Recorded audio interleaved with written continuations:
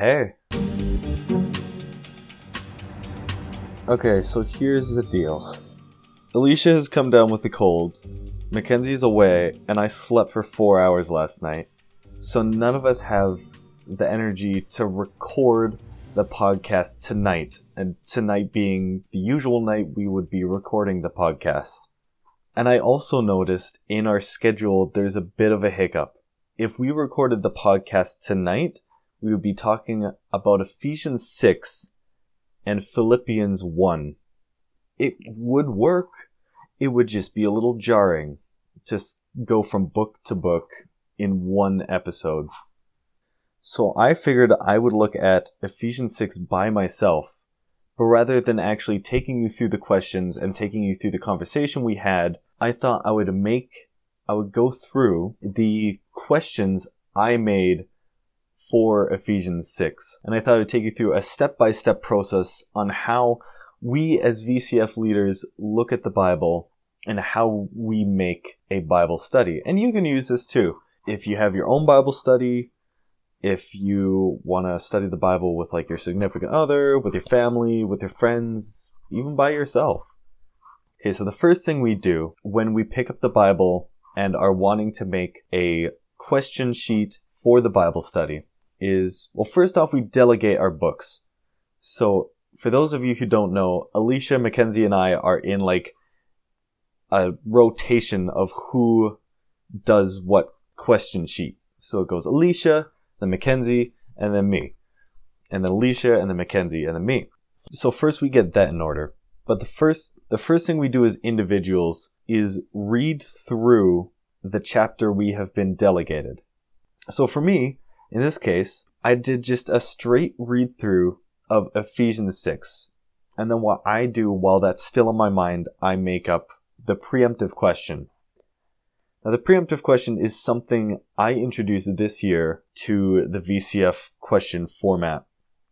And what it is basically a question that is supposed to frame where the discussion goes and what you're focusing on during our discussion. So for instance, the preemptive question for my Ephesians 6 Bible study is, who do you have power over in your life? Who has power over you? Who do you see as an equal? How do you treat all these people? And Ephesians 6 is about people on different levels of power and Paul telling them how they should treat people. So this is my way of saying, hey, this is what we should be focusing on. So the preemptive question both helps you guys as the people answering the question to really focus your discussion. And whatever, we go on bunny trails, it's fine. But it does keep it focused. And it also helps us as leaders focus on the central theme of the book and not ask kind of out there questions unless we really feel like it or we really think they're worth it. Then after we've made our preemptive question, we read through, or at least I read through a second time, and I go through like verse by verse looking for questions I can answer. Some of them do relate to the preemptive question, the theme of that, and some of them don't. There's kind of different types of basic questions. For me, personally, my style, the main meat of my question is going to be the question that relates to the preemptive question. So I would call that the central theme question.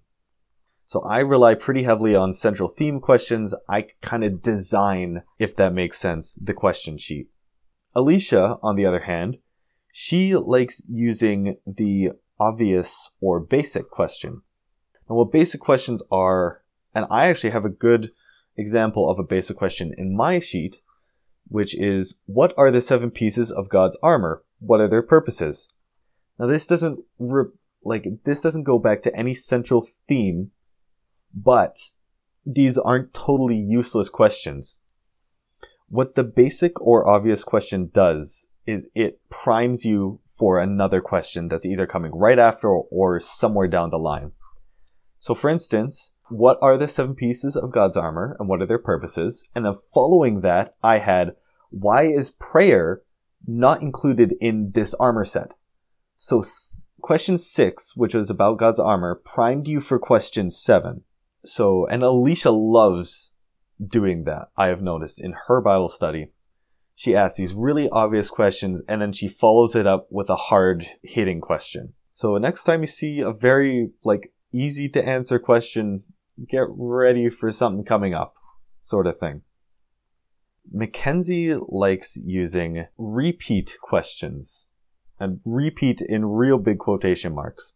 What repeat questions are, they're basically questions that look very similar on the outset to another question, but if you answer them properly, or if you answer them in the way that Mackenzie is hoping, or that we are hoping you will answer them in, they will give you two totally different answers. It's not a mistake. It's just, think about this in this way, think about this in a slightly different way. So next time you see a question that kind of looks like it's the exact same as the question you just answered, it's usually because you were supposed to be focusing on the difference between the question as opposed to the similarities between them. Anyway, that's how we make our Bible studies. But then at the end, we go through a final pass. What the final pass is, it's basically, we'll go through the questions and we'll make sure everything's in a row. We just kind of trim it down or add something in that we think is cool, and then that's it. This is done. There is a complete VCF Bible study.